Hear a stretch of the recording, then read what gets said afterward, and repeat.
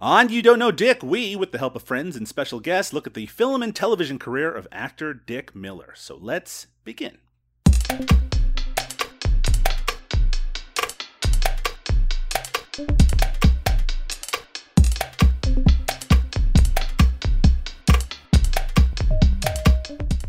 Welcome to You Don't Know Dick, the career of actor Dick Miller. I'm Doug Tilley, and with me as usual is the angel of the abyss, Liam O'Donnell. How you doing today, Liam? I'm okay, Doug. How are you? Oh, you're making fun of my podcasting voice, Liam.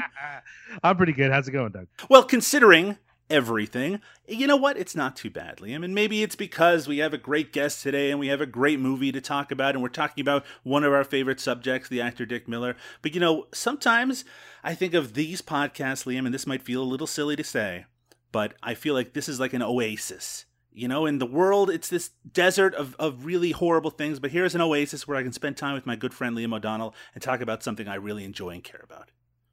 I think that's fair. I think now that we're doing the Dick Miller podcast, I feel that way as well. When our entire podcast relationship was Eric Roberts, half the time it was a big burden, actually, to like get together and discuss how disappointing this particular movie was. But on the variety of podcasts we do for Cinema Smorgasbord, except for a couple of Jackie Chan movies, it's been really fun. It's been really enjoyable to discuss the movies and to engage with them and to talk with you about them. And only occasionally is it a bit of a burden. I mean, Liam, I don't know if we approach these things differently, but I always see the fun of it is us and our interplay and our ability to speak with one another. So even if the movie is bad, I'm just as excited about the recording. I don't mind talking about a movie that's not good as long as I'm talking to you about that movie. It just depends on the movie. Yes, no, obviously. Well, Liam, thankfully, you don't have to rely on me, which is obviously a big burden to talk to me about these movies. That's what I'm getting out of this. Our guest today is, among other things, a writer and producer, and I happily recommend her wonderful book, Monster Squad, celebrating the artists behind cinema's most memorable creatures, as well as the recent documentary about 80s horror, In Search of Darkness, which she both produced and appears in. It's Heather Wixson. How you doing, Heather? I'm doing great. Thank you so much for having me. It's our pleasure, and I mean that sincerely. Sometimes I don't mean it, but in this case, I mean it sincerely. Just like my recommendation about your book was sincere. Oh, I read thank it. You. I love it. I heartily recommend it to anyone who cares about horror movies, or you care about special effects makeup, or just makeup in general. To me, it is an invaluable resource. I was introduced to so many personalities that I had kind of heard of on the peripheral, especially because I'm a real fiend when it comes to like behind the scenes, documentaries and things like that. But for me, it just really provided a lot of insight. Actually, I want to start asking you, Heather, where did your interest in that sort of thing start? Specifically, horror makeup, horror special effects. I think that just kind of came from being a fan, being very young, because it took a while. You know, I think one of my first movie memories, I was 3 because I'm quite older. And my mom, back in the early 80s, babysitters were expensive for single moms. And so I have a vivid memory of her taking me to see American Werewolf in London, which is not a movie I recommend to show 3-year-olds. That's not what I'm saying.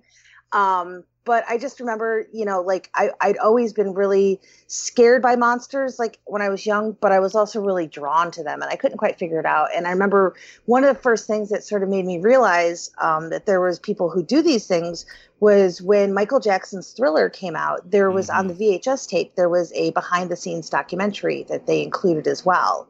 And that was sort of my introduction to people being behind the monsters, which I think then helped me process monsters as a youngster. Because I think I saw The Thing at age 5, which is again way too young to see The Thing. And that the scene with the dogs in the kennel still just completely terrified me as a kid. But I think it was just sort of that. And then as I got older, and I started writing professionally about horror movies and things like that, it was one of those things I had started over the course of a few years doing this thing called Stan Winston Week, where I would go in conjunction with the Stan Winston's School of Character Arts. They would give me some behind the scenes material.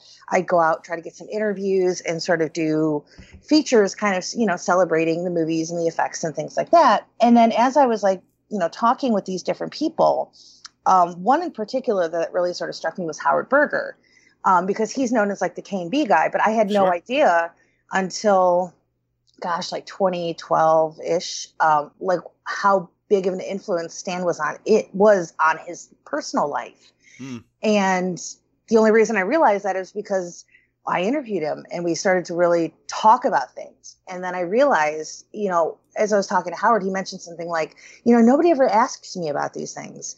And then I was kind of thinking about it. I was like, there's so many great like how to do books on makeup effects. And, we had, most of us grew up with Fangoria, where you could go and flip through the pages and getting to see like the artists be rock stars and getting to see like the really fun, gory creations. But nobody really talked to them about their lives and their experiences and the things that they did, especially because a lot of these guys, they put so much of themselves into the stuff that they were doing. And I was just like, well, I'm a big sucker for stories like of the people we don't really hear from very often. And I was like, why not like reach out? Because I'd started to be really friendly with like a lot of folks in the industry. And I was like, why not reach out to like 20 people, see if, they would even be interested in talking to me. And the first two that I actually approached because I had gotten to know them over the years was Tom Woodruff Jr. and Alec Gillis. And I was like, well, if they say no, then I have no hope at this point because, that should be the easy layup. And they were the first two to be like, yes, we'll do this. And then it just kind of like sort of snowballed from there. And so I had kind of gotten my first 20 together, but I had put out other feelers just in case, because I never count an interview done until like it's actually done. That's one thing I've learned in this industry. Like until the interview is actually finished, you don't never know if you actually have that interview. Right. And then all of a sudden it was like, oh, well now I have like 36 interviews collected. What am I going to do with this? And then it just kind of kept growing from there. And I think I'm almost at 80. I think I've done 78 interviews. The thing is that's really great is, there's a lot of similarities between the stories. A lot of them grew up loving, Famous Monsters of Filmland, Sure. Fangoria. They grew up loving, Dick Smith and, Jack Pierce and all those things. But usually the journey to get to where they were going was always different. Like no two stories were the same. And I just thought that was fascinating. And I really wanted to focus on the folks that you didn't always hear from. Right. Because like last year, like Rick Baker put out this huge 2-volume set that I desperately want, but it's like $170.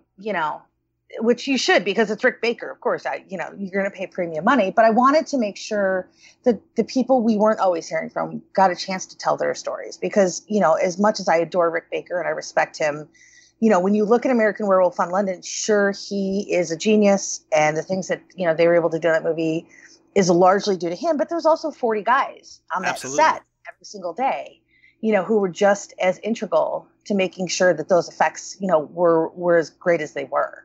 I think that's one of the real keys of your book, Monster Squad, is that it celebrates beyond the Rick Bakers and the Rob Botins and the names that I think a lot of horror fans are familiar with. You're probably going to be familiar with a lot of the names in the book as well, but it really shows that it's a collaborative process, that there's a lot of kind of brains that are working together to make a lot of this work. And this even goes beyond your book and a lot of your work. I think it really celebrates the fact that this isn't like a single name that's making these things happen. Yeah, and it's one of those, like, I have to fight myself from the urge of, like, being, like, I don't even know, like, little miscorrections or whatever, but, like, a lot of times, like, I'll see online, like, somebody will be like, oh, look at The Predator created by Stan Winston. And, like, no offense to Stan Winston, yes, he did drawings, and actually it was Jim Cameron who actually told him to put the mandibles in the mouth. But it was actually, like, Steve Wang and Matt Rose, who were the guys who basically built that suit, did that amazing paint job, and were, like, the guys who were, like, spent like 3 days straight with like 2 hours of sleep every night, like trying to make sure that thing was done. And again, no disrespect to Stan. But I think a lot of when you just sort of have those big encompassing names that kind of go over these projects, you sort of lose the other artists in there, which kind of bummed me out. So, sure. And it was kind of, and that's the thing, like, I went into this process sort of having preconceived ideas about like things that, you read on Wikipedia or you just sort of, read in different articles and things. And I learned so much about like, all these different aspects of the, sort of that industry that really weren't talked about. that sort of kind of got glossed over. And that really gave me a new appreciation for, as you mentioned, like the collaborative process that it is. So it's been like 4.5 years of my life now.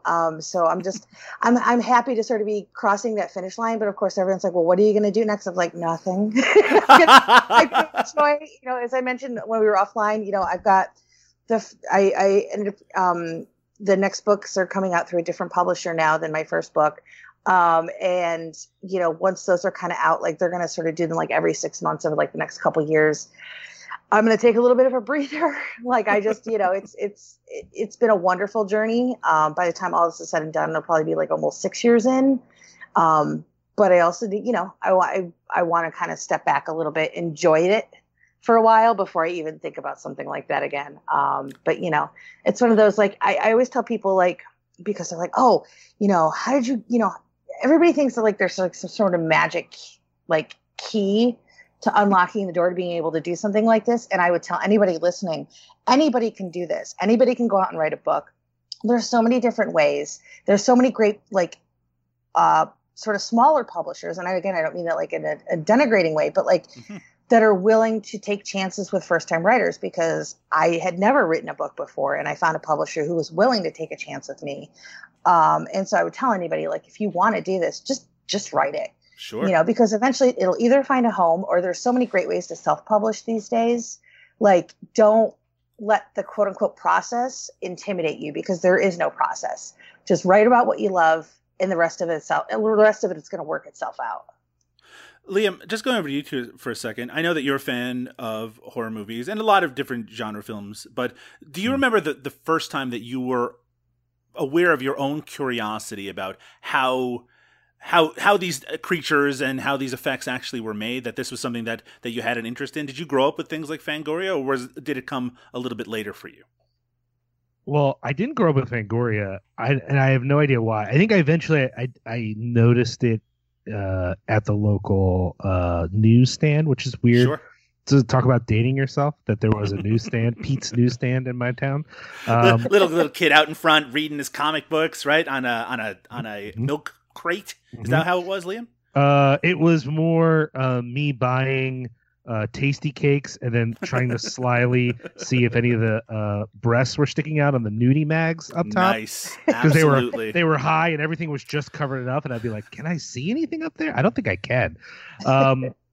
But yeah, for whatever reason, I never really dipped into Fangoria. My interest in horror didn't include the special effects question until my mom got at the library for me one of these, like, Masters of Horror special effects. It was like a book about that sort of thing. And I started reading it and suddenly realized, like, oh, yeah, of course, there are people who do this. That's interesting. And it had just not really been a thing in my life until I was probably like 13 at the time, 14. But I had been into horror for a while. But none of the particular names stuck out to me, which is kind of weird, right? Like, even though I loved, Nightmare on Elm Street and American Werewolf in London and a lot of movies that had, some big special effects stuff, it wasn't until I really got into Romero, which I guess I had been into previously because Night of the Living Dead was one of the first horror movies I saw, but I didn't know who he was as a person. And then once I did, it was pretty quick to be like, oh yeah, Tom Savini. That was the first name I sort of knew, even though I hadn't seen like his other stuff for quite a while. Actually, he was just the first kind of like character I noticed as a special effects guy. But since then, I've gotten to know a few people. It's something I probably should be more interested in some ways. Well, I'm just saying, because I care about filmmaking, but I actually find I can relate to directing, and I can relate to writing a script, and I can relate even to like cinematography, having done a little bit of like camera work myself.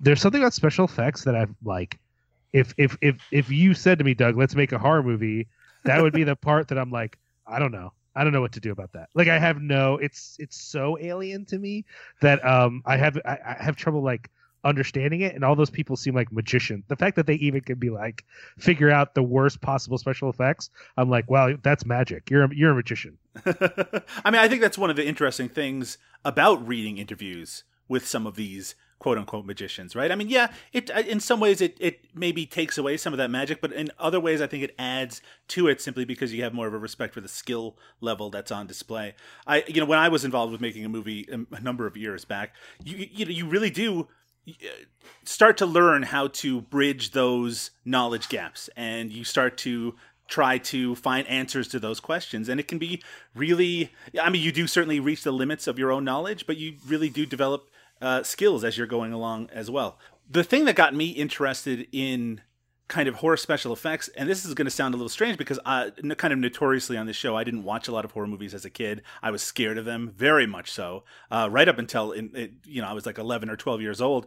I had these cards, these trading cards called Fright Flicks. Liam, do you remember these cards?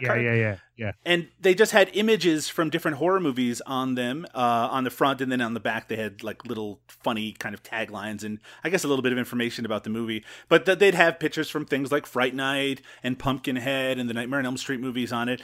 And to me, they felt so dangerous. And I know that sounds very silly, I'm sure, to anyone listening right now, but just having these cards, which again, the very concept of selling these images of these hard R-rated movies to children, I mean, it was a different era. But to me, it kind of fueled my fascination with how these things were made, how these creatures were made. And it's something that really went on right up until, that a lot of that knowledge was kind of more available. And just like yourself, Liam, I did not grow up with Fangoria because even my local newsstand didn't have it. But it was a case where I was always fascinated with it. And if I saw books about it, and if I saw articles about it, it was something that I would just I would grab onto all of it. And of course, once the internet became a little bit more accessible, it was something that I would be able to pursue all the time. But believe it or not, though we are here to talk about special effects, especially in the context of the movie that we're here to talk about, Tales from the Crypt Demon Knight from the year 1995, we're here specifically to talk about the actor Dick Miller.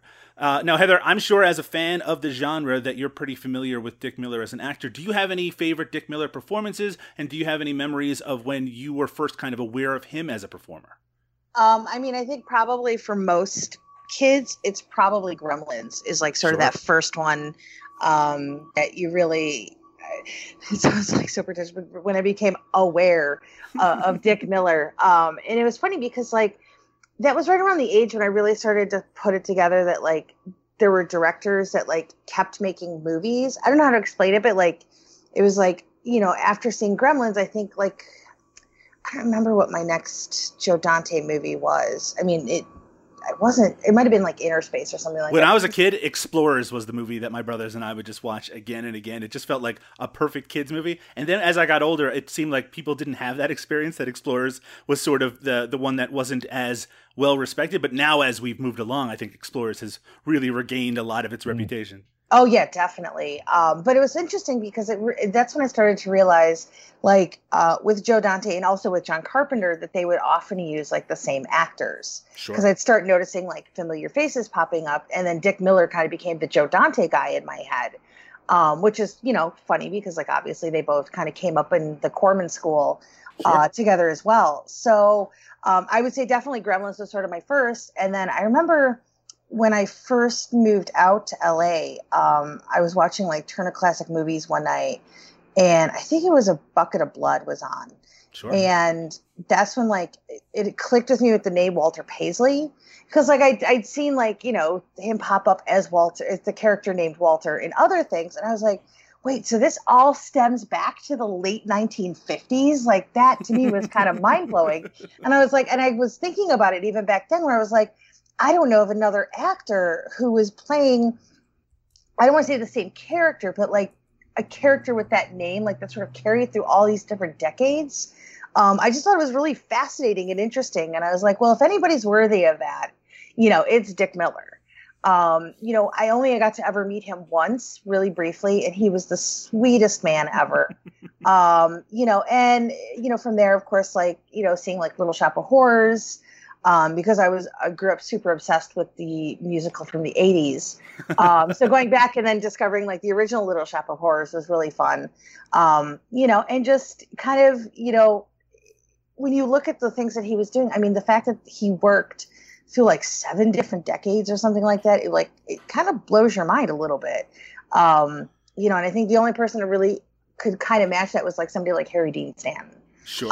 And I think that just shows that like those two guys, you know, Dick and Harry, were both like actors of a different caliber and of a different generation. And I think that's why, you know, you could sit there and still talk about, you know, the things that they were able to contribute, because nobody was doing, you know, there's just nobody who has that sort of, I don't want to say it factor because that sounds so cliche, but you know, when you're a kid and you're watching Gremlins 2 and the first time Mr. Futterman shows up again, like you light up because it's Dick, you know, and it's always such a pleasure to see him on the screen. So yeah, he's been a big favorite of mine. And I actually, when you came to me, I was really trying to think about like, gosh, you know, what do I want to go and dive into?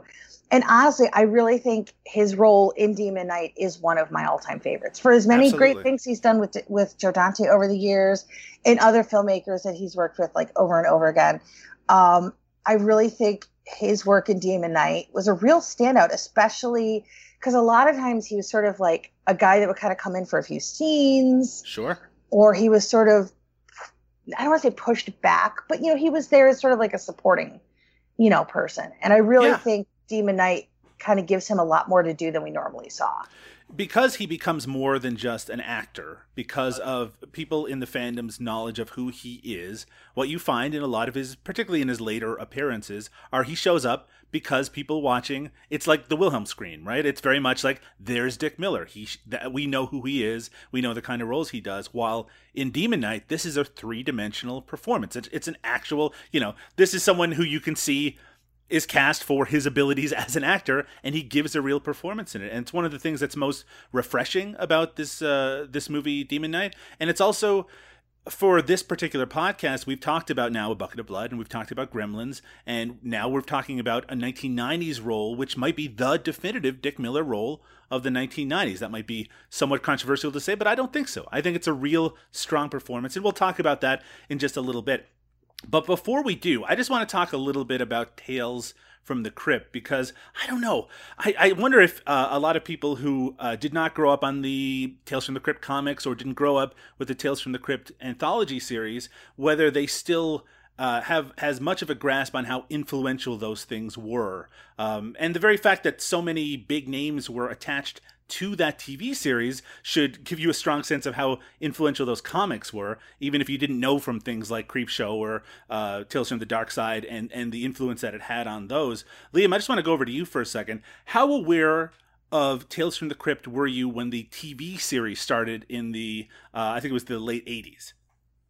Oh, man. I was aware that the TV show existed because of friends of my mom who had, you know, cable. We didn't even have cable at that point. We were still on the antenna, you know. And I remember at a certain point they put out collections of the show on home video, and I rented some of those. But there was something about the Crypt Keeper where he was a character that people knew about, even if they didn't watch the show.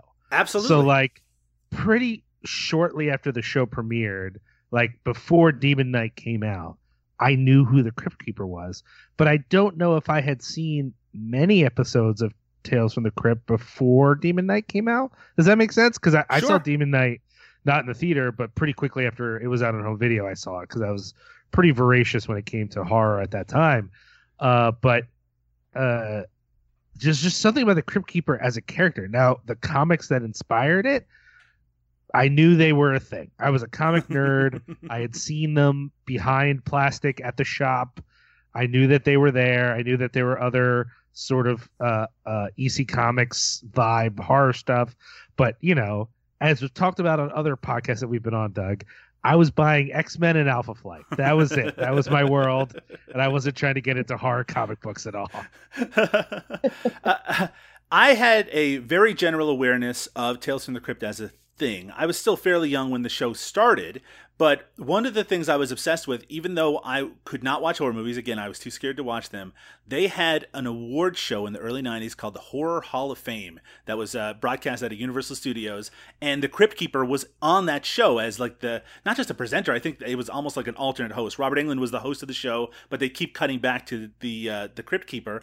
And you're right. Like the Crypt Keeper was like a mainstream thing at that time, to the point where they made a cartoon show, and he actually released an album, I think, as well. So, I mean, it was a big deal. It's kind of hard to believe that an anthology show hit, especially an anthology show which had this sort of content, hit a mainstream kind of level. And whether it was be on HBO and it had a lot of kind of A-list actors in it, episodes directed by famous directors, including people like Arnold Schwarzenegger, it was a really strange time. I know they've been trying to bring Tales from the Crypt as a TV property back over the last few years with some difficulty. It does kind of feel like we're on the edge of anthology shows making a bit of a comeback. Heather, what was your familiarity with Tales from the Crypt as a property when the show was on? I knew of the comics. I also did not really grow up with cable, so I didn't have access to HBO when it was, when this show first started. But I did have my best friend's dad. He had like a friend who would always like tape stuff for us, and then he'd bring home the tapes. And so every once in a while we would get lucky and get a few episodes of Tales from the Crypt. So I wasn't able to be like a regular viewer of it growing up. But as I got older, I remember, gosh, I want to say like early 2000s. I think there was like, that's when they started to do that initial DVD set. Sure. And so like, I remember from Family Video of all places, renting like the first 2 seasons, which was really fun. And what I kind of really love about the Tales from the Crypt is the energy that it brings. Sure. When I was rewatching Demon Knight last night, it's funny to me because it's especially with the Crypt Keeper himself, it's kind of like the horror version of like dad jokes and like dad puns that like dads would make, but like they have like a little bit of a like, he's like, we're going to the screen here, and like that's just it, it's so funny and cute, but like, if you're like a teenager and your dad's like throwing jokes like that, you just roll your eyes and you're like, okay, whatever. But when the Crypt Keeper says it, it's awesome and funny and hilarious.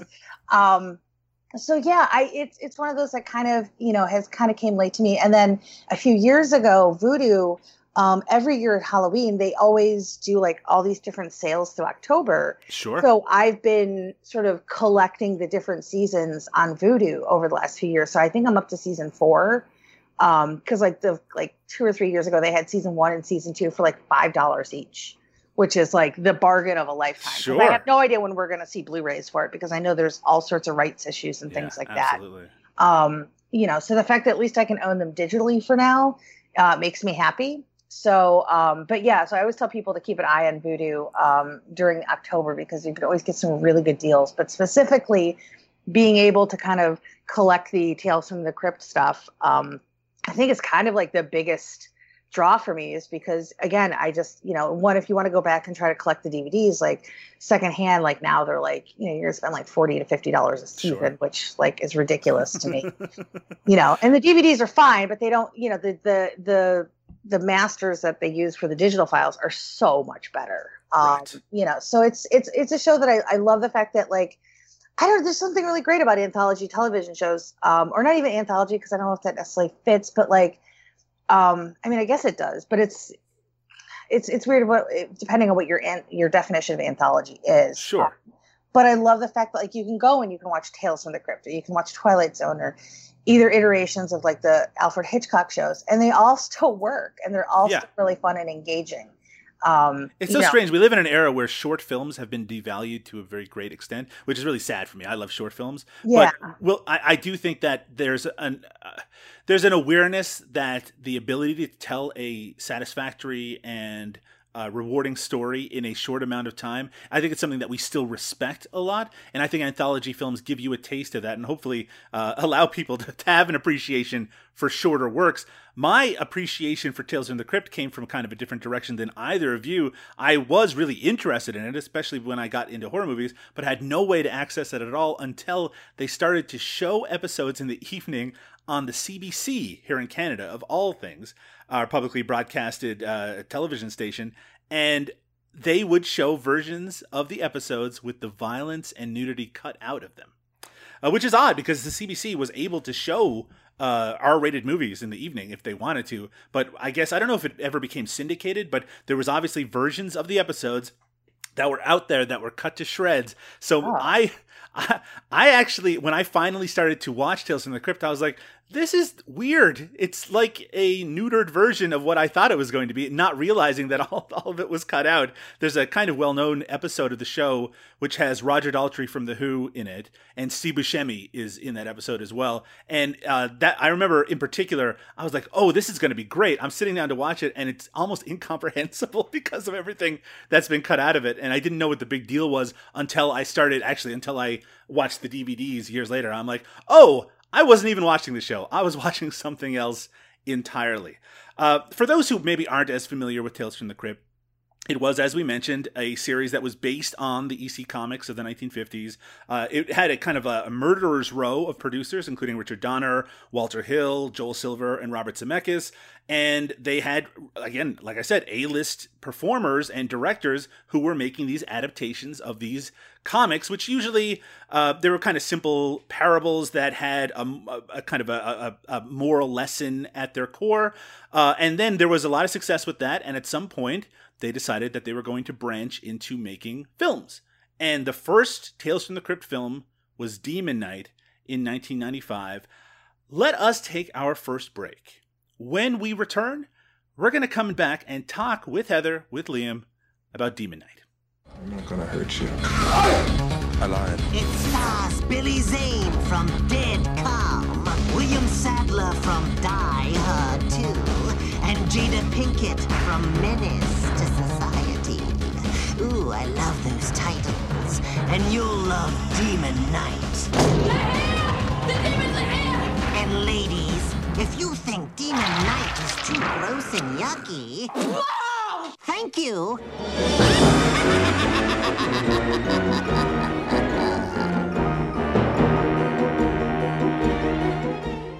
A man on the run is hunted by a demon known as the Collector. In 1995's Tales from the Crypt, Demon Knight, directed by Ernest Dickerson, who you might know from the film Juice or Surviving the Game, which is a personal favorite of mine, as well as Bulletproof, and Bones, another horror film from the year 2001, written by Ethan Reif and Cyrus Voris, who the pair who went on to write create the characters for the Kung Fu Panda movie. I think it's based on a book, so at least they wrote the initial draft of Kung Fu Panda, as well as the 2010 Ridley Scott Robin Hood, as well as Mark Bishop, who wrote the film Escape from Safe Haven from 1989. Really great cast. For those who haven't seen Demon Knight, or even those who have, including, of course, Billy Zane and William Sadler, and Jada Pinkett Smith, CCH Pounders here, of course, Dick Miller, and some other familiar faces as well, including, of course, Charles Fleischer, Roger Rabbit himself on display.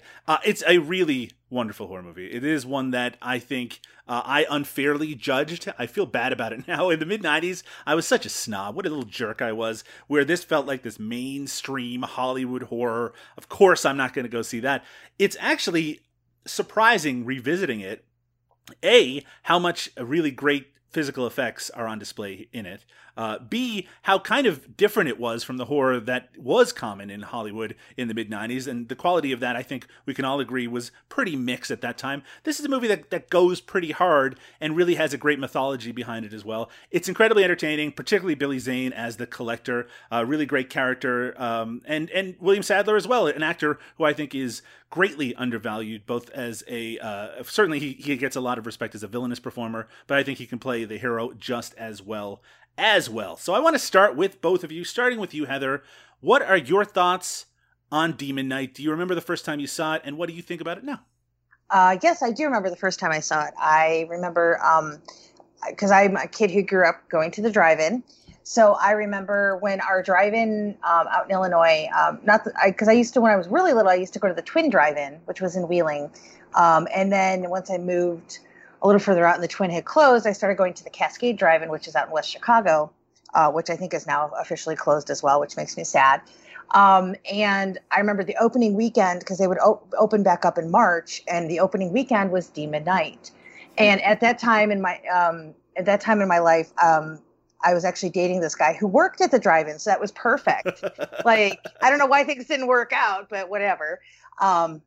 So I remember going opening weekend, and it was like, I had this really terrible car. Like, my first car was awful. And it was an 84 Ford Tempo. The car actually didn't reverse. So if I had to park anywhere, I had to park somewhere that I could pull through, because I couldn't reverse the car. I had like no defogger or anything like that. The ceiling was like ballooning in on me because it was separating from the fabric was separating. So it was a piece of crap, basically. And I remember sitting there, and it was like pouring rain that weekend, but I was undeterred. I was going to see Demon Knight. And I remember literally sitting there like half the movie, like wiping my windows down, and most people would just leave. I was not leaving. And it was just so perfect because it was just pouring, and I was by myself, and it was just like this perfect sort of little magical experience. And I was like absolutely in love with this movie. And in fact, I think I went back the next night because I could get in for free. And it wasn't raining the second night, so that was good. But I just remember like sitting there and just being like completely in awe. And I think one of the reasons that the movie works as well as it does is I think that Ernest's background as a cinematographer really serves the movie well. Because when you have effects like that, and you're blending effects and action as much as you do in Demon Knight, you need somebody who knows how to move the camera, who knows how to, achieve these things in camera, especially back then, because, digital effects were sort of limited. I mean, there are some in this film, but it's not like we're talking about like Avengers or anything these days. Sure, of course. And I think his background, working with Spike Lee for all those years and shooting, obviously with other folks as well, really works in the favor of this movie because it moves. It just moves at this really great pace. There is not a single like solitary second of that movie is wasted. And I think the reason it's so impressive is because those effect scenes are so effective. Mm-hmm. And I think that's a huge testament to Dickerson being completely open to being collaborative with Todd Masters, who was basically the sort of the lead guy on the effects. And now he owns Masters Effects and does all kinds of amazing stuff. Not that this wasn't amazing, but and I think the funny thing is, like, a lot of people don't realize this, is that when they were first doing this movie, because they were, trying to sort of watch the budget because they weren't sure how the movie was going to do, initially producers didn't want demons in the movie. They wanted a bunch of Men in Black type guys in suits with sunglasses. And that was their idea of demons. And I think Ernest and Todd both pushed back to Gil Adler and Joel Silver, and like, you cannot make a movie that has demon in the title and not give people demons. Like, people are going to be pissed, and they're right. Because like, as cool as Billy Zane is, and because he's pretty much mostly human for 99.9% of that movie until that final shot, like, you can't have an entire cast running around looking like Billy Zane. Like, right. I mean, I personally, on a personal level, I probably would love it, but like, you want demons in a movie about demons. Like, that's just how it goes. So I'm really grateful that they decided to sort of push back against that, because like, you're talking about a completely different movie that, I don't think would have worked as well, because one of the best scenes, I think, in that whole thing is, the birthing scene. Absolutely. And again, it's one of those, like, it's all in camera, all practical, those scenes. And the way that they shoot it, it's so effective and convincing because, they cut just at the right times. They use shadows really well. And it's all believable. Like, it's still, this is a movie that's 25 years old now, and it still works just as well now as it did then. Which I think is a huge testament to, both Ernest and Todd on that. But yeah, I think the inclusion of demons in this, I mean, obviously with the title and looking back on it, it's ridiculous to even think of it without the demon characters.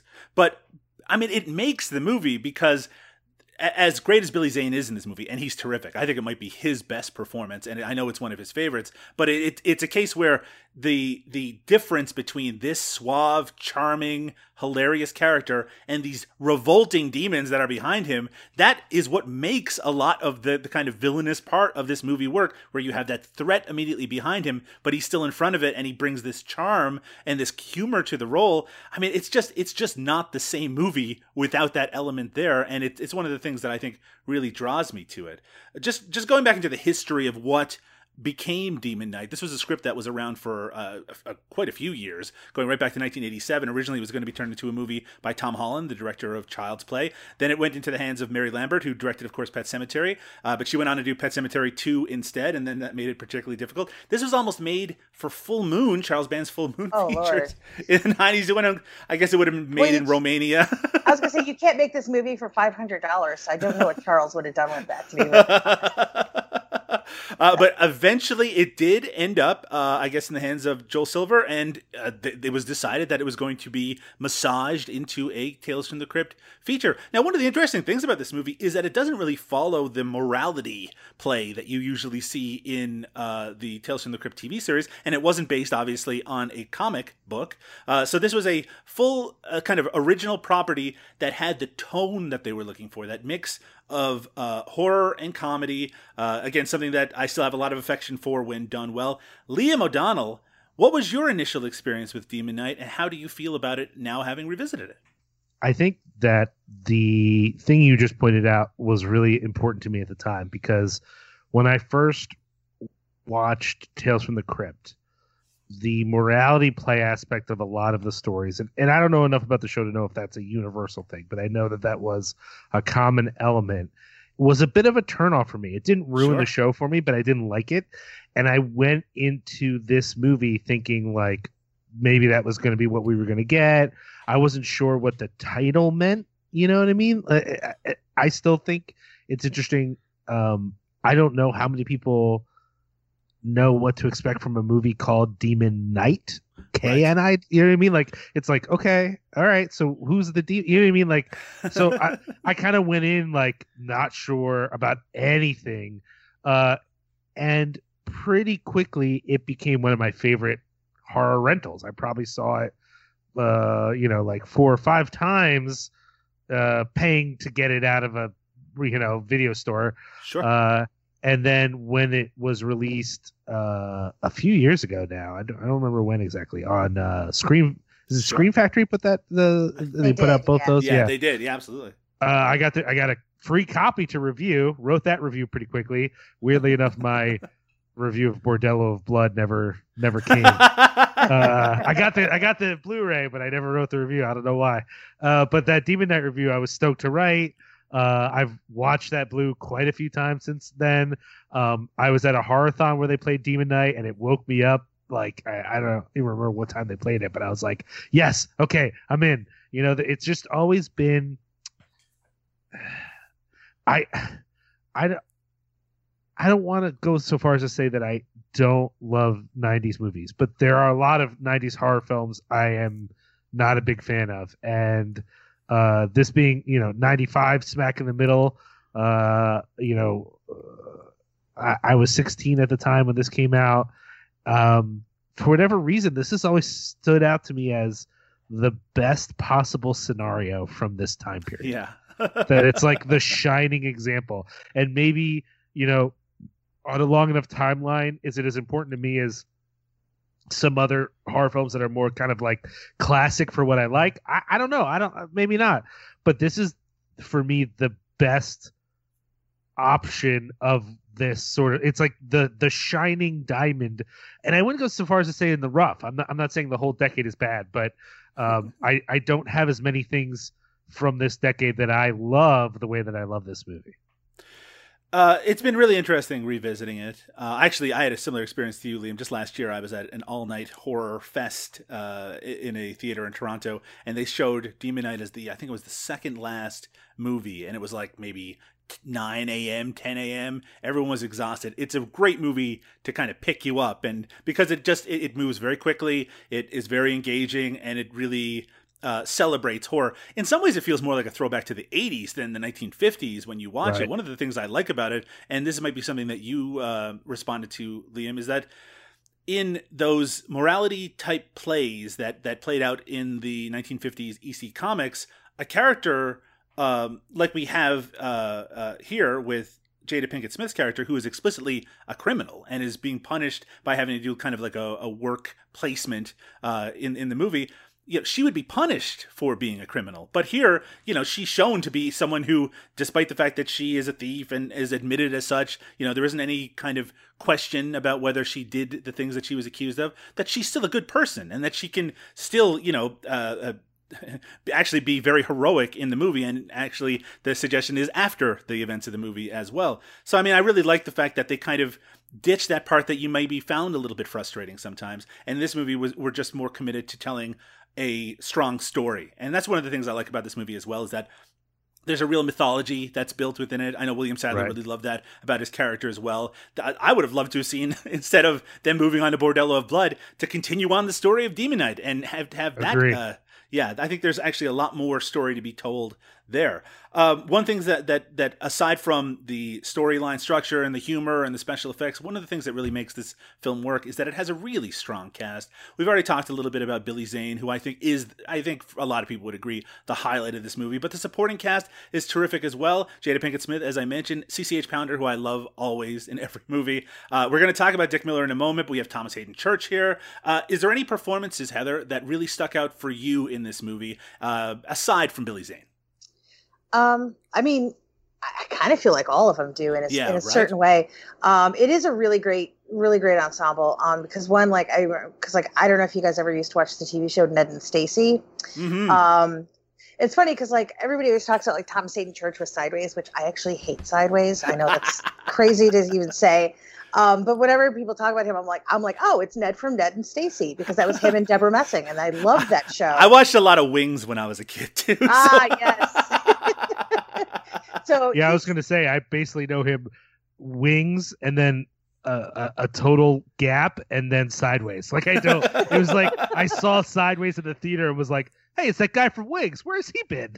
For me, he was like Tony Shalhoub in that. I know who also appeared on Wings, but he was an actor that at the time everyone knew. The general consensus was these actors are way too good to be on these shows that they're on. Yeah. So he's always fun. One of my favorite lines is when he walks in, he's like, "Evening, motel people."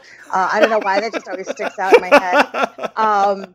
I actually think I really love Brenda Baki in this movie. And the thing is, that's really tough is that when I interviewed a lot of the cast for the articles that I did for this, and I don't think I put this in there, but I know she had a lot of issues with Joel Silver, because Joel Silver was a very prototypical 80s producer, where he wanted lots of action and lots of nudity, which I think, as we talk about the Uncle Willie, scene later on, I mean, that's very evident right there. And I think he kind of just beat her up over wanting more nudity out of her, because she was, a quote unquote whore, as they reference her very often in that movie.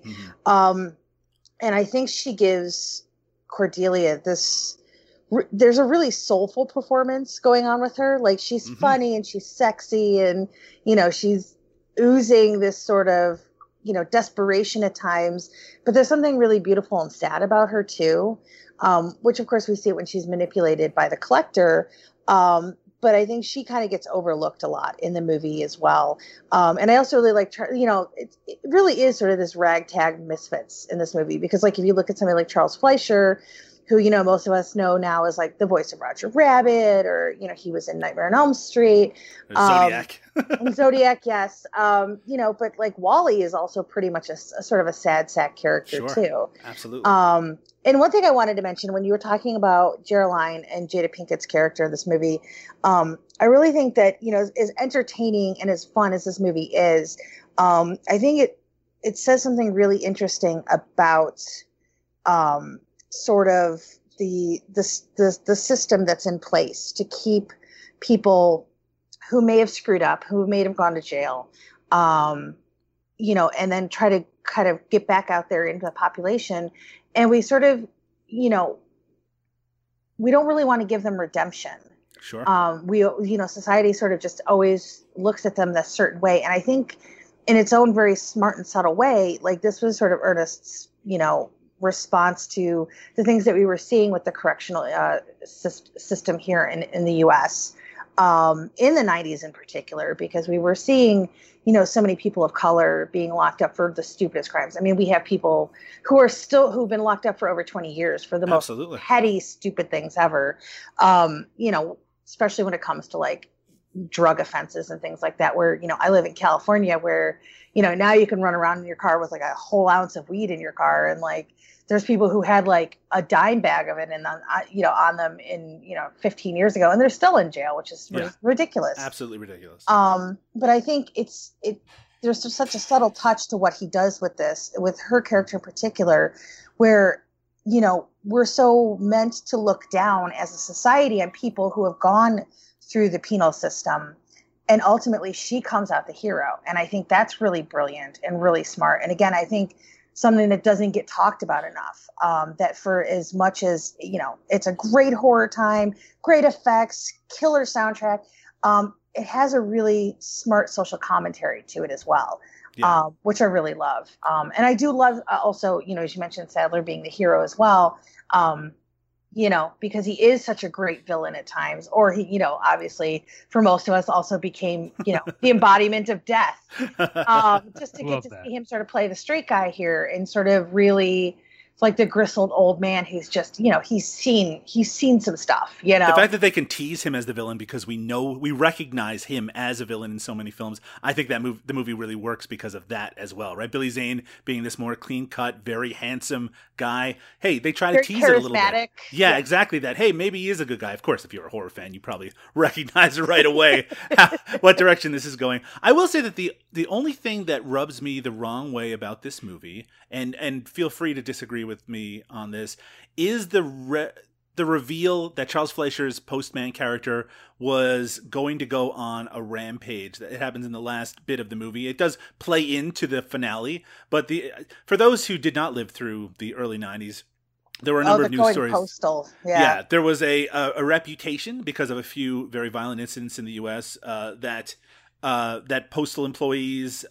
suffering from mental illness, they would, maybe because of the stresses of the job or whatever, they would have mass shootings involving people who worked for the post office. And I feel like even by the mid 90s, that was a passé type thing that people, it was kind of old news, but maybe it's because this script was a little old as well. But we find out that Charles Fleischer's character, who is a postman who gets fired, and he's obviously a bit of a sad sack, but a fairly sympathetic character, it's revealed that A, the thing that he got fired for, stealing people's mail, was something he was actually doing, and B, that he had gathered a bunch of guns and grenades. So to me, I feel like that maybe it undermines that character a little bit. I guess also it just is supposed to be the end point of where that character is in terms of why else would you have him be a postal employee if you weren't going to bring that back. Liam, am I wrong here? Am I completely off base in finding that a little bit weak for the movie?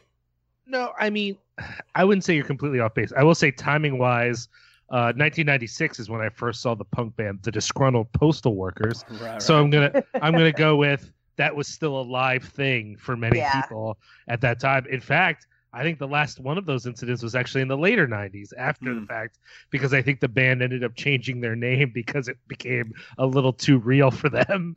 But yeah, I think that on the other hand, I think it's an issue of if we're supposed to have sympathy for that character or not. I think if we're supposed to feel sympathy for that character, besides just his sadness, but that we actually feel bad for him, it undercuts that a little bit in a way that I don't think Cordelia gets undercut.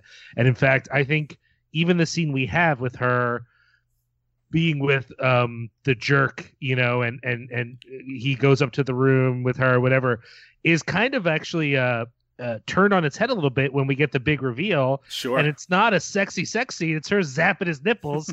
I think that's actually like a smart decision. Like this wasn't an opportunity to get your standard sex scene, even if it's, a shot from behind, but it's sort of your whatever you would expect and, sexy, whatever. The fact that she's actually in some sense dominating and inflicting pain on him is kind of like a fun turnaround for that time period, and is like a smart decision. What I haven't been able to figure out is if we're supposed to have sympathy for the postman character or not, because the reveal that he's actually stealing mail just makes him more pathetic in a certain way, and maybe his desire for her is not, we're not supposed to feel sympathy for him. We're supposed to see him as somehow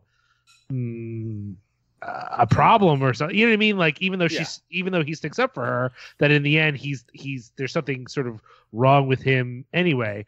If that's not what we're supposed to think, then it's a cheap joke that doesn't really need to be there other than to give them explosives for a cool explosion. You know what I mean? And that's so I think it might be okay. It does seem to undercut a little bit of how much sympathy you're supposed to have for him, but I've never been sure if we're supposed to feel sympathy for that character or not. That's fair. Heather, you had something there? Well, I was going to say also, I mean, if you think about it, like he was, here's a guy where you find out like he was going to try to do all these things, but ultimately he has all these big, huge guns, but there's no bullets. So how serious was he?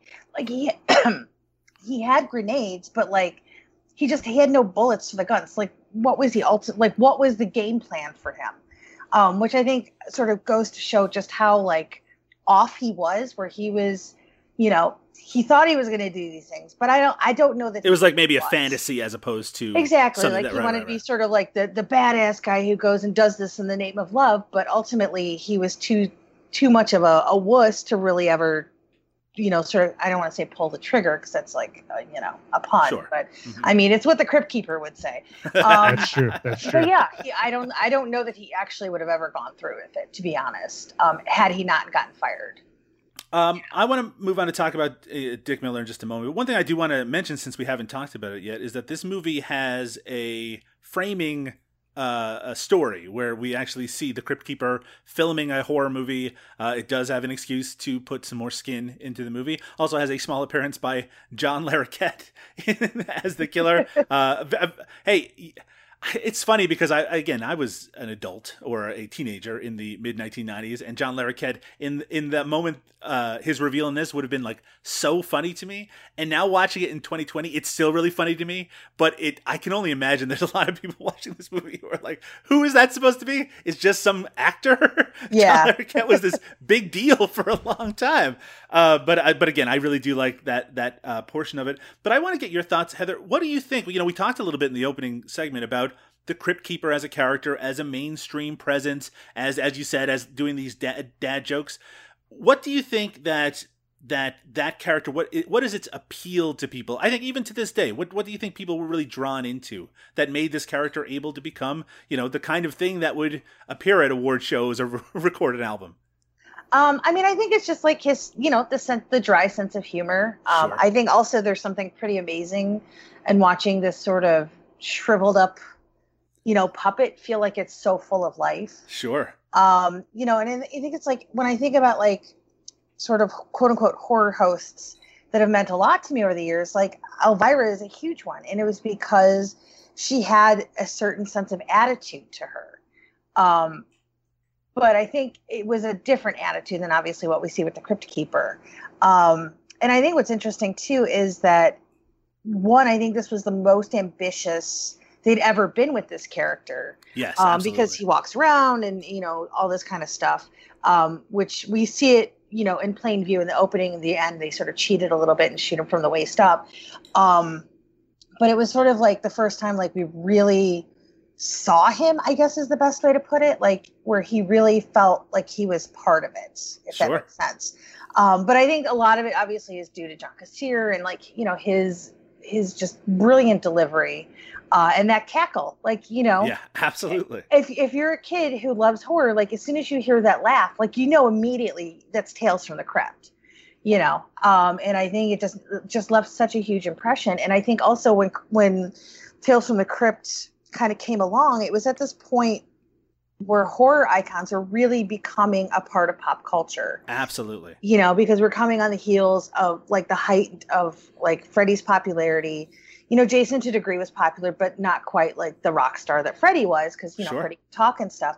And I think there's something really compelling when you can give not just horror fans, but just movie fans in general or pop culture fans in general, like somebody who feels like you could just sit down and have a good laugh with, or, there's a personality to them. And I think that goes a long way. And I think that's one of the big reasons, like, if that character hadn't worked so well in that TV show and ultimately didn't work so well in the movies, like, I don't know that we would still be talking about the influence of Tales from the Crypt as much as we have today. And I was thinking about that too, like in terms of, because we always talk about like we don't have any new icons in the genre, which is Sure. probably true because I think we're a little more character driven now than we are villain driven. But I was just thinking, I was like, how has it been like 20 to 30 years now since we've really had a character that has caught on? And I actually think like the Crypt Keeper was one of the last big ones to sort of make that big of an impression, in mainstream media at least. I do, because it is a specialty of yours, Heather. I do want to talk a little bit about the special effects. You mentioned before the kind of birth of the demons sequence in this movie, which is kind of the showcase effects scene in it. But there's lots of great physical effects throughout the movie. They're my particular personal favorite, and your article, which of course we'll link in the show notes today, that kind of traced the history with interviews from the people involved with Demon Knight. One of the things it mentioned is the sequence where Billy Zane reveals himself and punches straight through the head of the police officer is amazing. Even when I saw that for the first time, which probably would have been in the late 90s, my immediate thought was, that's just like Dead Alive, or aka Brain Dead, the Peter Jackson movie. I didn't realize it was explicitly a tribute to that, which was really good to read. I think that's my particular favorite. I love the idea of having punched through this person's head and then having to be kind of hampered by the fact that his corpse is hanging from your hand as you're trying to get it off. Another thing that was revealed in your interview, which I thought was really interesting, is that William Sadler came up with the idea of being handcuffed at the time, so that adds that extra bit of kind of tension as he's trying to get out of the handcuffs to stop everything that's happening. I think that works really well as well. Do you have any other favorite effects in the movie? Yeah, I mean, obviously, it's great because whenever you talk about like effects in movies, like a lot of folks don't realize, like oftentimes, like you bring in like several different crews because it's almost near impossible to like have one crew just in charge of everything. So for Demon Knight, you have Todd Masters, who is basically doing all the gore gags and all the demons and things like that. And then on the other side of it, you have Kevin Yeager doing the Crypt Keeper. And Kevin Yeager, he's basically the guy who gave birth to Chucky. So like this guy has given birth to basically two icons, because Kevin was also involved with the TV series as well. Sure. So I like the fact that, as much as I love Todd and his work, like I love the fact that Kevin was still able to kind of keep the reins over his character in particular for this movie. And I don't know if a lot of people realize this, but the wraparounds were actually not directed by Ernest. It was Gil Adler who did those. Right. Because they who would also go on to direct Bordello of Blood. Well, I mean, you know how that went. And I say that lovingly. I love Gil. Of course. But so it's interesting to me because, there's so many, like, it really is a beautiful sort of showcase for special effects. I think in terms of like in the movie itself, I mean, I still am in awe of like when the Crypt Keeper like walks over and he's starting to like chastise John Larroquette for his performance. Absolutely. It's really funny. I would have to say, like, in the movie itself, I mean, the head punch is just bananas. I also think at the end, when Danny punches through William Sadler's chest, and then his demon head licks it, like sticks the big demonic tongue in there, I'm like, oh, God, it's so good. I really it really still sells. Like you're just like, oh man, like that scene is just like it's really, really great. But yeah, I mean, I think those demons are a miracle too, because to make, the thing is like, and it's such a common sense thing, but like obviously when you have big bulky characters, that's easier because you can build up on an actor. Sure. Where when you have emaciated creatures that can't be animatronic, like that's a huge challenge, because now you have to find performers who can then fit that physicality, but that also can have the ability to sort of bring those characters to life through movements. And I think they had a really great team of demons that were actually, I think, dancers, if I'm not mistaken, who basically were able to sort of give, those demons like that sway that they'd have when they moved. And I love the fact that like some of them had nipple rings, which I just thought was really funny.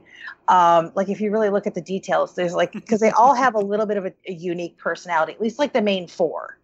Like they all have like, one has like the big ponytail, they all have like their own little quote unquote thing, which again, I think is brilliant. And that's all Todd Masters. and his team, that was like sort of their doing. But yeah, I mean, I just like, there's just so much good stuff in that movie.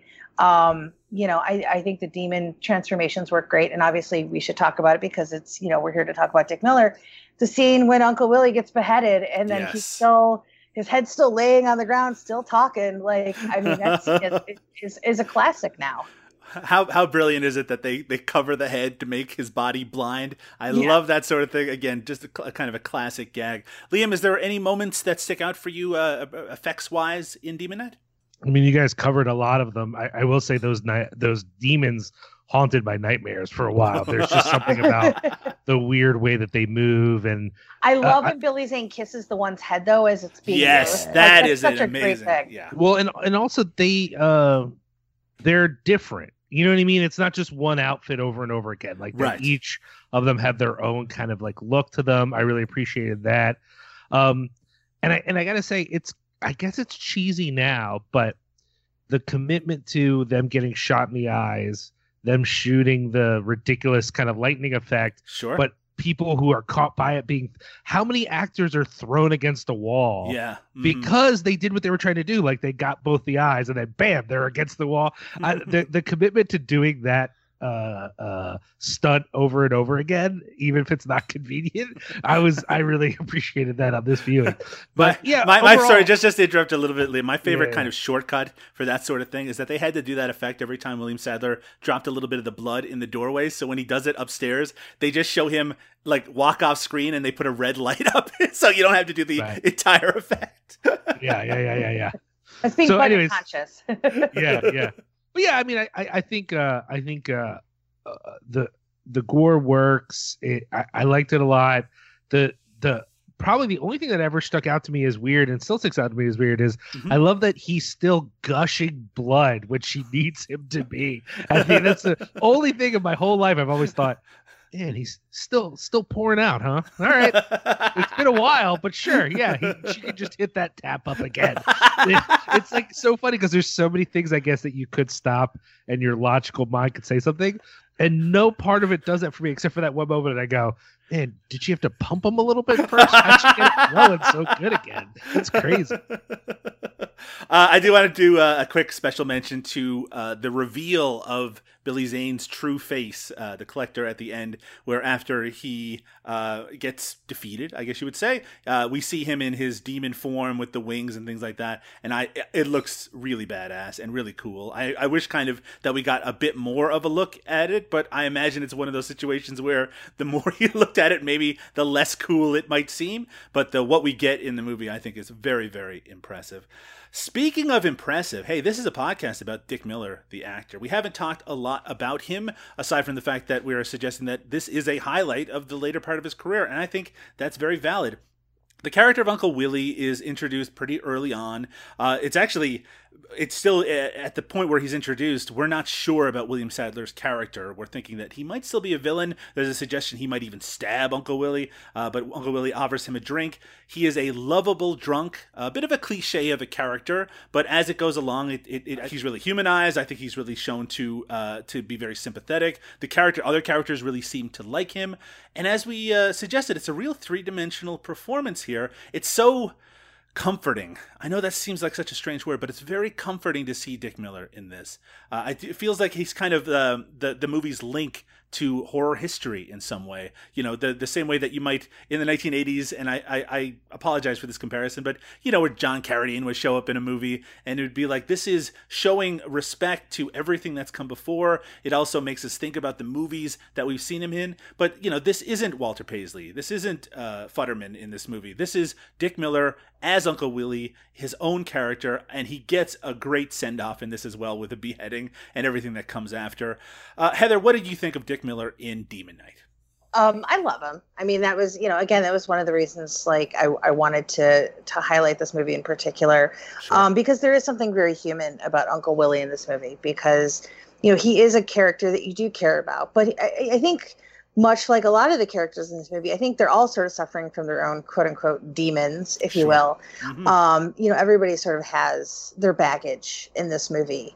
And we see, how Billy Zane is able to exploit that in certain cases and isn't able to exploit it in others.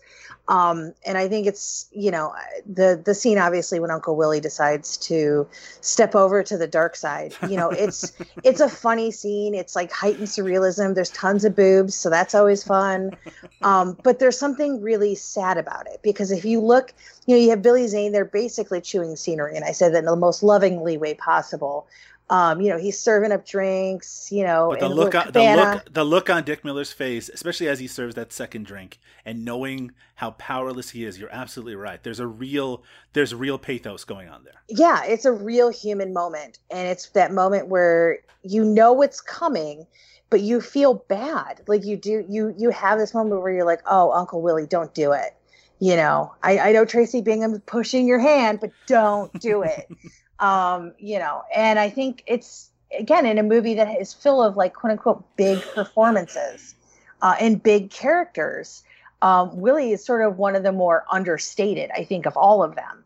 Right. And I think it's a really great sort of balance that Dick Miller's performance brings to Demon Knight, where if you just had all these sort of caricatures, if you will, like, because you have Thomas Hayden Church, who's like obviously the aggressive asshole in the movie, right? And things like that. Like he is the human sort of quantity of this movie, and I think that's what makes him really relatable. And again, I think it's one of the reasons it's one of my favorites that he's ever done, because it is a supporting character, but yet he has a complete sort of arc. It's a sad arc. And it's a very, gory arc at the end there. But there is a journey that his character goes on. And it's everybody gets sort of their moment in this movie to enjoy sort of their, point A to point B kind of journey. And I just think there's something really lovely about what he's able to bring to the table for this. I also like that we get the other side of him, in the sense that once he turns into the demon, then you get Demon Dick Miller, which is not something that, he does have sort of a laconic charm in a lot of his roles, and he's got that kind of wise guy accent and all that sort of thing. So when you see him in here finally turn into a villain, it really is a surprise, especially because he's such an aggressive demon once he turns in this movie. It is a really, really fun performance. Liam, your thoughts on it? Obviously, we are here. This is a Dick Miller podcast. This is a tribute to the man. How do you feel that this performance ranks in the ones that you've seen? I think it's one of the better ones I've seen, and I think it is. I'm trying to think of how to say this, but it's sort of the best option for him still carrying all the weight of being Dick Miller. You know what I mean? That there's a variety of Dick Miller performances that are just him showing up and being like, hey, it's me, Dick Miller. Yeah, exactly. All right, see you later. And this is as Heather pointed out, the soul of this movie in a lot of ways, the human core of the movie, but it's still reminiscent of who he is. And one of the more effective moments is when he has turned, and then he turns to Jada Pinkett Smith and his face is back to normal, Right. Mm-hmm. Yeah. That's my favorite thing is when a horror movie can do all the things a horror movie does and then also make you feel bad emotionally. Sure. And this movie is mostly a feel-good movie. And the fact that it can still get to that point where it's like, not only can I scare you, but I can make you feel real bummed too. That's perfect horror in my book. Is everything here is the standard scary stuff, but also you're gonna feel kind of bad about life. That the fact that it got to that moment, I was like, "Ooh, in a movie this fun, we're still gonna make me feel kind of bad." Thank you. Like that is exactly what I want, and I think that moment nails it, and it really shows Dick Miller that you could believe him as this, like, possessed, evil, whatever, but then he has that charming face and you wouldn't hurt me now, would you? I was like, oh man, and so I love that. I love that he has those moments. He's got, the charming old drunk moments. He's both the voice of reason, but also kind of a goofy, source of humor. There's just so much he brings to the role without being the star of the movie that I just think it's very emblematic of what I wanted for the later part of his career, is this sort of moment to shine, but still kind of play off the history that we know who he is. He's not playing out out of type. It's not, wow, look at Dick Miller in this totally unexpected Dick Miller role. But it doesn't feel like a joke or a tip of the hat or some other sort of corny, whatever. The fact is, as we go forward on this podcast, we're going to have times where Dick Miller shows up for 10 seconds, 15 seconds, or he'll show up exactly for that reason that you just suggested. It's like, oh, Dick Miller is here. And there's nothing wrong with that. And I mean, there's nothing wrong with, just like there's nothing wrong when we, on the Eric Roberts podcast, when Eric Roberts would show up for 10 seconds, and it was just, because he added a little star power to the low budget movie, something like that. These are all things that working actors have to do sometimes. And Dick Miller's a very unique working actor in terms of the history that he had and the people that he worked with and the affection that they obviously had for him. But I think that affection that the audience has for him is what makes this character work so well, in that he's very sympathetic. And so when that turn finally happens, he's the one that, you really do feel bad about. And that there is kind of a wrenching moment when you see him kind of give in to his own limitations there. So I think it's a really strong performance. I really think that if you're a fan of Dick Miller and you haven't checked out Demon Knight, you got to make some time to remedy that, because it's a very strong movie, a very fun, a very rewarding movie for fans of horror, and it does have a dynamite Dick Miller performance. Heather Wixson. Yes. I have to thank you so much for taking the time out of your very busy schedule to talk to us about Demon Knight. I know that these are trying circumstances in the year 2020. I know that there's always work to be doing. I hope that taking a little time out of your day to talk about a movie that we all love and an actor that we all love so dearly wasn't too painful, even if Liam O'Donnell, boy, he is frustrating to work with. Believe me, I know the worst. Fucking worst. I'm a big fan of Heather. I'm a big fan, obviously, of Heather's writing and her social media presence and her podcast, really everything involved with the work that you do, Heather. Where can people find you online, and what kind of work should people be looking out for in the future? Oh, gotcha. Okay. Basically, you can pretty much find me over at dailydead.com.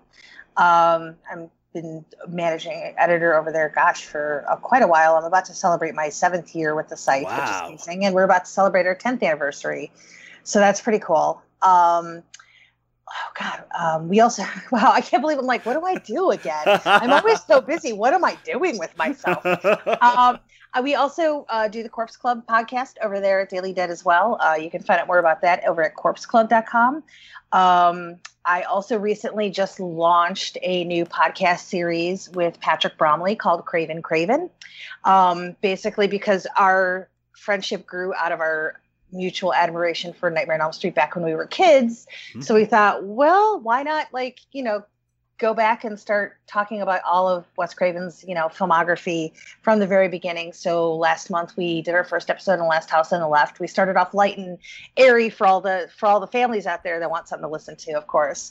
We were doing that through F This Movie. So you can find out more information over on their website for that. And it's also, I think, it's sort of individually launched on like iTunes and things like that as well. And we're going to be this month diving into The Hills Have Eyes, and also I'm totally blanking on the name of it. I think it's called The Fireworks Woman. I haven't looked it up yet. It's apparently some artful pornography that Wes also directed during his sort of official career, but he directed under the name of Abe Snake, which is just a perfect name. We actually made a T-shirt where you can actually buy a directed by Abe Snake T-shirt if you're so inclined. I've never seen any of his pornography, but I've been told that even his porno has religious themes. So you have to let me know. Yeah, the one that we were about to watch, I think it's like a brother and a sister, so it's slightly incestuous, good stuff. But the brother wants to be a priest, so I could probably right. The man was obsessed with a few themes. Yeah, it's funny because Wes actually went to school at Wheaton College, which is a very religiously driven college in Illinois. As a graduate of Princeton Seminary, I am very familiar with Wheaton College. Nice. Many people who went to Princeton graduated from Wheaton. Interesting. All right. So so we'll see how much I make it through the fireworks woman or firecracker or something like that. I don't know. It was one of those where I was like, I don't even know how to find this movie because I'm so disconnected, I guess, from porn on the internet. I don't know what that says about me. But yeah, so we're doing the Craven podcast. Also, in the next few months, I should have some news as to where fans and fans of special effects can read sort of the next series of books that I'm working on. They're going to do 4 volumes.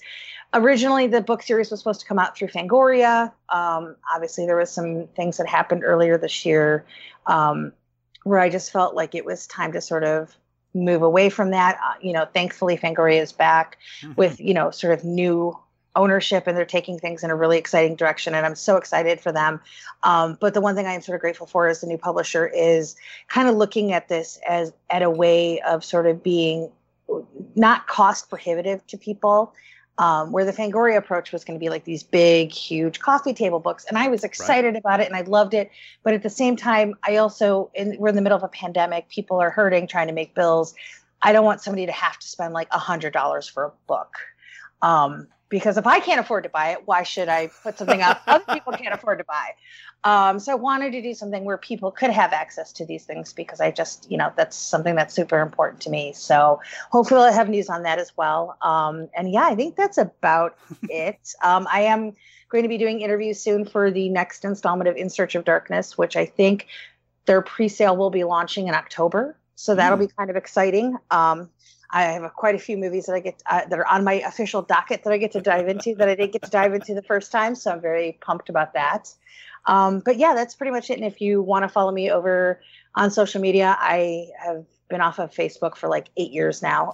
But I am on Twitter at The Horror Chick. At The Horror Chick, we'll of course link that in the show notes. We'll also link your work on Daily Dead, specifically having to do with Demon Knight. Some really wonderful articles there. Wonderful work, as always, Heather. Thank you. I've already strongly recommended your book. Obviously, the upcoming work I'm just as excited about. And go over to The Horror Chick on Twitter and make sure that you keep up on what's happening. Speaking of what's happening, Liam O'Donnell, what's happening over at Cinepunks, and where can people find out more about Cinema Smorgasbord and our other related podcasts? Well, on Cinepunks, we are, plugging along. We just finished up our Fantasia coverage. We have some exciting things that I don't know if I can announce yet or not. Oh my goodness, how exciting. Yeah, okay. We are, I think on the next episode of Cinepunks, you are our guest, but the episode after that, which is also exciting, no disrespect to Doug, right, but after that, Aaron from the band Bane, who also is now in that band Be Well, is going to be our guest. And we're trying to get some other things going in relation to the upcoming Bane documentary. So I don't know if that's going to happen or not, but we'll see. So keep your eyes out for that. We're pretty excited. I know there's a lot of Baniacs out there, so hopefully folks will get stoked for that. And I'm excited because Aaron is also a movie nerd, thus confirming the whole theory of our project. So Bane is some sort of band, like a musical band? Yeah. Right. I hate you, Doug. Also, hey, is Aaron a straight edge individual like you are? I don't even know, man. He is, according to his Wikipedia page that I'm looking at right this very second. I'm moving on here. I'm moving on. We also have a few new podcasts launching, including one called If You Were Me, featuring Mike from the band Damnation, and he's talking to friends in music about their experiences with mental health and talking about what it's like to be in a touring band while, trying to maintain your positive mental health. So there's a lot of interesting conversations and interviews there, and that should be launching in a couple weeks. So keep an eye out for that as well. So you can find all that stuff at cinepunks.com, cinepunx.com. If folks just want to know more about this show and maybe catch some of our previous episodes, they can head over to our website, cinemasmorgasbord.com. And they can also find Cinema Smorgasbord on Twitter, Cinema Smorg, SMORG. Mm-hmm. Oh, you're just going to stop right there? Yes, I am just going to stop right there. Sorry, what were you going to say? At what? Well, I forgot to say at. I just said the name. Oh, of it. I was at. like, you got to say at Cinema Smorg. Let me take over from here, Liam. You can find yeah. Liam on Twitter as well, at Liam Rules. That's RULZ. And of course, you don't need to follow me. you should do it. You tell him how much you enjoy his performance in Creed. You can, of course, also follow me there as well at Doug_Tilley. That's TILLEY. If you want to check out more about Cinema Smorgasbord, as Liam mentioned, go over to cinemasmorgasbord.com. We have other themed podcasts, including ones devoted to actors as diverse as Jackie Chan, as Carol Kane, as Vic Diaz, as Steve Buscemi. Lots of themed podcasts over there. And of course, you can check out our previous episodes of You Don't Know Dick. You can also follow us on Facebook. Just do a search for Cinema Smorgasbord. If you want to leave us an iTunes review, we'd of course appreciate it very much. But for now, that's enough Dick Miller for today. We will be back again in just a few weeks with another Dick Miller classic. Good night, everybody.